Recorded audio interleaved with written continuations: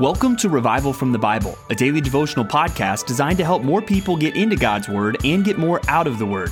I'm Ben Blakey. It's Friday, February 12th, 2021.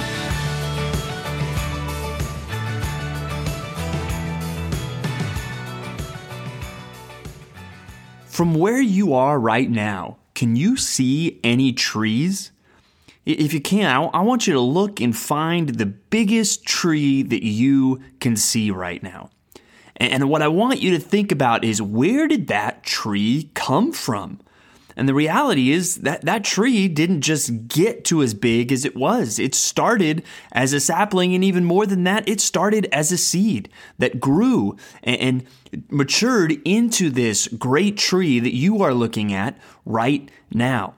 Well, Jesus uses this analogy to talk about the growth, really, of the kingdom of God and the advance of the cause of the gospel. And that's something we're going to see not just talked about in a parable today, but talked about in the context of history as we look at the early church in Acts. But let's start in Matthew 13, verses 24 to 35. Again, Jesus is telling parables. It starts with the parable of the weeds that are sown in with the wheat. And we see them grow up, and we see there's going to be a judgment day where the wheat and the tares are separated. But then he gets into these other parables that I want us to think about today. The first starts in verse 31, where Jesus says, "The kingdom of heaven is like a grain of mustard seed that a man took and sowed in his field. It is the smallest of all seeds, but when it is grown, it is larger than all the garden plants and becomes a tree, so that the birds of the air come and make nests in its branches." So not every tree might come from something as small as a mustard seed, but you see that similar idea, right, of something starting as a seed and then growing and becoming something so big that even the birds of the air can come and build nests. Then he says another parable in verse 33, "The kingdom of heaven is like leaven that a woman took and hid in 3 measures of flour till it all was leavened." And then you think of, yeast rising, right? And how something that starts off as small expands and rises to become something big. And this is how Jesus is talking about his kingdom. Now, I want us to think about this, and we'll get into this as we go in just a minute to the book of Acts, but think about how Jesus' statements here have even just proven to be true over history. Jesus said these words almost 2,000 years ago. And as we think about that, this started with one man, Jesus Christ, the God-man.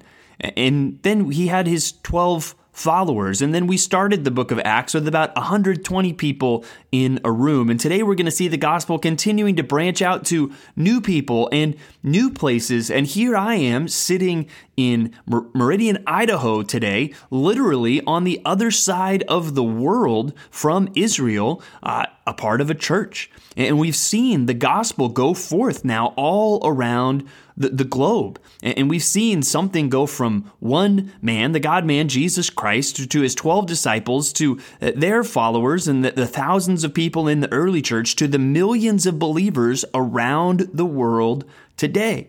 What an amazing thing. Jesus' words have been proven accurate over time.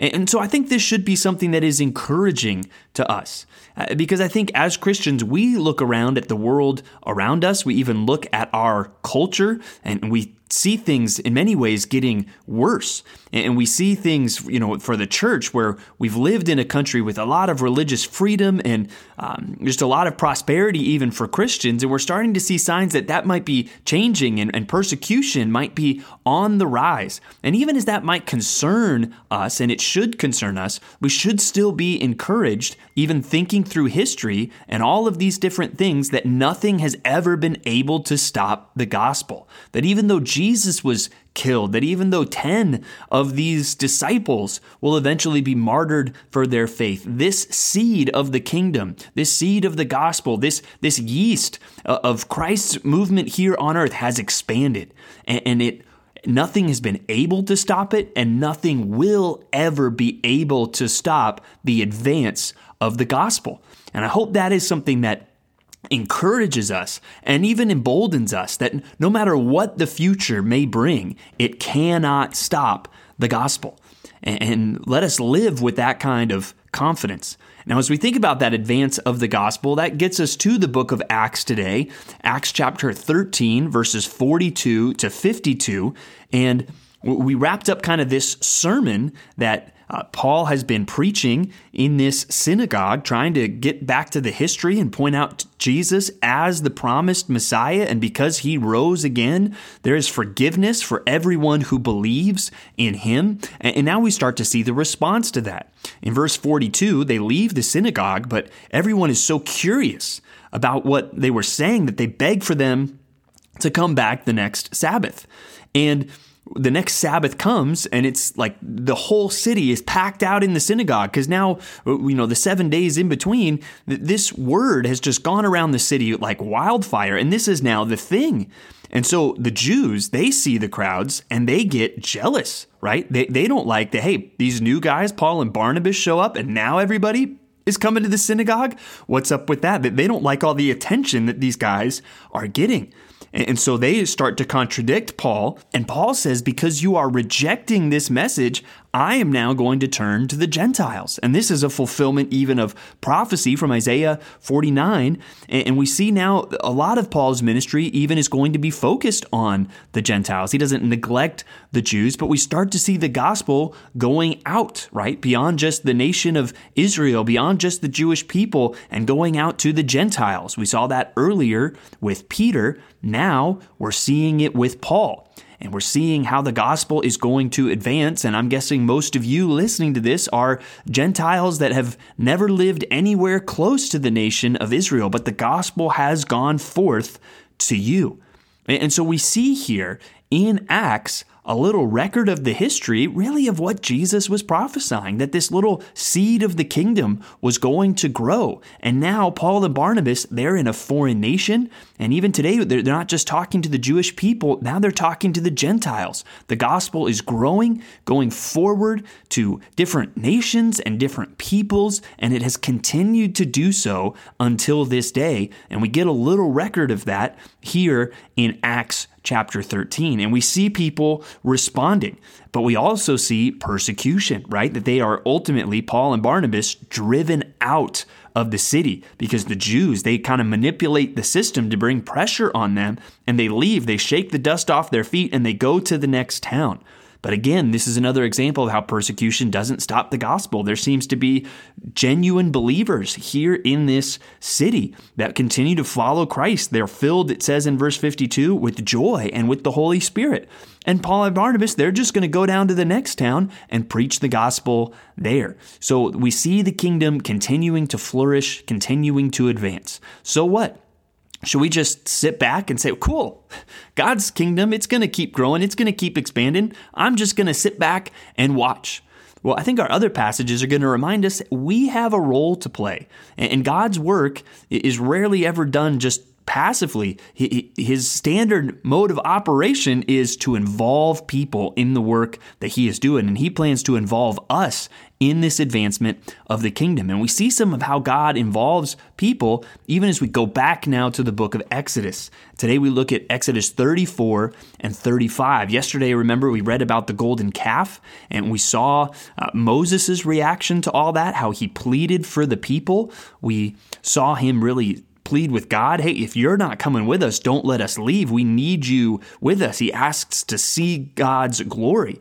And today at the beginning, we kind of see the Lord show himself to Moses, reveal himself to them. And he does so by, it says in verse 5, Exodus 34, verse 5, the Lord descended in the cloud and stood with Moses there and proclaimed the name of the Lord. The Lord passed before him and proclaimed, the Lord, a God merciful and gracious, slow to anger and abounding in steadfast love and faithfulness, keeping steadfast love for thousands, forgiving iniquity and transgression and sin, but who will by no means clear the guilty, visiting the iniquity of the fathers on the children and the children's children to the third and fourth generation. Right? And Moses sees this and responds and worships this glory that he has witnessed. And I want us to notice what we see a lot of in that glory, even as the Lord revealing himself through his character. that he is merciful and gracious, slow to anger, but abounding in steadfast love. But also, he is a just God, not going to clear the guilty. No one is going to get away with their sin. And so we see this glorious character of God revealed. But then in a lot of these other passages, we're going to see how people were involved. It talks about the covenant being renewed in the rest of chapter 34. And God expected the people, hey, I'm expecting you to be holy. You're going to go into this land. I'm going to drive out these nations, and I'm expecting you to live differently from them. I don't want you making covenants with them. I don't want you going after their gods. I want you to keep the feasts that I have told you to keep. And there we see some things for us where we need to not compromise with the world. We don't need to act like the world. We don't need to worship what the world worships. We need to be set apart to worshiping God. And again, in chapter 35, we see a lot of just the way the people were involved, even in the tabernacle. The people were involved in giving. He even kind of puts out this list of all the different things that are needed, and the people give and supply what is needed for the construction of the tabernacle, and then all the tools and elements that were to be used in that worship. And again, at the end, we even see God raising up some specific people and giving them specific skills, in this case, even kind of the skills of a craftsman to design and to build something beautiful and set apart for the Lord. So God uses people in this passage to accomplish his will. The nation is meant to follow him. The nation is meant to give and to be involved and even to serve in the construction of the tabernacle. God is using people here. And as we think about God using people in the spread of his kingdom, I'm reminded even just of the end now of Psalm 22, which we finished today with verses 25 through 31. And as we look at it, it speaks a lot of praising God. It speaks a lot of how people are going to tell of what God has done. And even it starts to talk about passing that on to the next generation. Right? We see that even in the last verse, verse 31, they shall come and proclaim his righteousness to a people yet unborn, that he has done it. And remember, we see how God has delivered the psalmist from this treacherous situation where he feels abandoned. And we saw even the Christological connection, how we can trust that we will never be forsaken because Christ was on the cross. And as a result of that, we should praise God. Verse 27 says, all the ends of the earth shall remember and turn to the Lord, and all the families of the nations shall worship before you.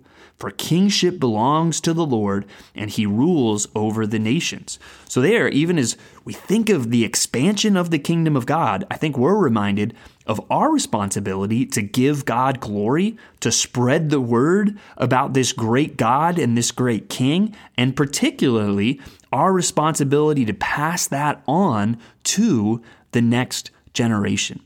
I have no crystal ball. I can't see the future. I don't know what all God has in store for us, for the church in the next several years. But what I do know is that nothing can stop the gospel. God's kingdom will continue to advance. The gospel will continue to go forward until Christ comes back. So let's be faithful to be set apart from the world, to be faithful to serve Christ, and to be faithful to pass on the word about him, especially to the next generation. Thanks for digging into God's Word with me today on Revival from the Bible. For more resources, check out revivalfromthebible.com. To learn more about Compass Bible Church Treasure Valley, go to compassbible.tv. The grace of our Lord Jesus Christ be with you.